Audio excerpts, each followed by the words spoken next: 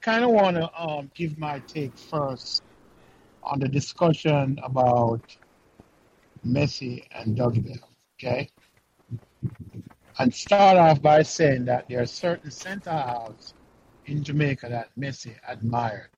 Dougie Bell being one, Carl Brown being the other. All right? I think that they had two different games, okay?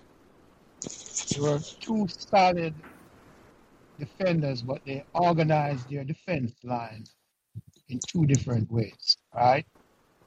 Dougie Bell was a more finesse player, as Keith pointed out.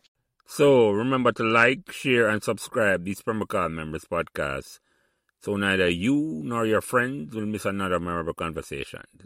Thank you.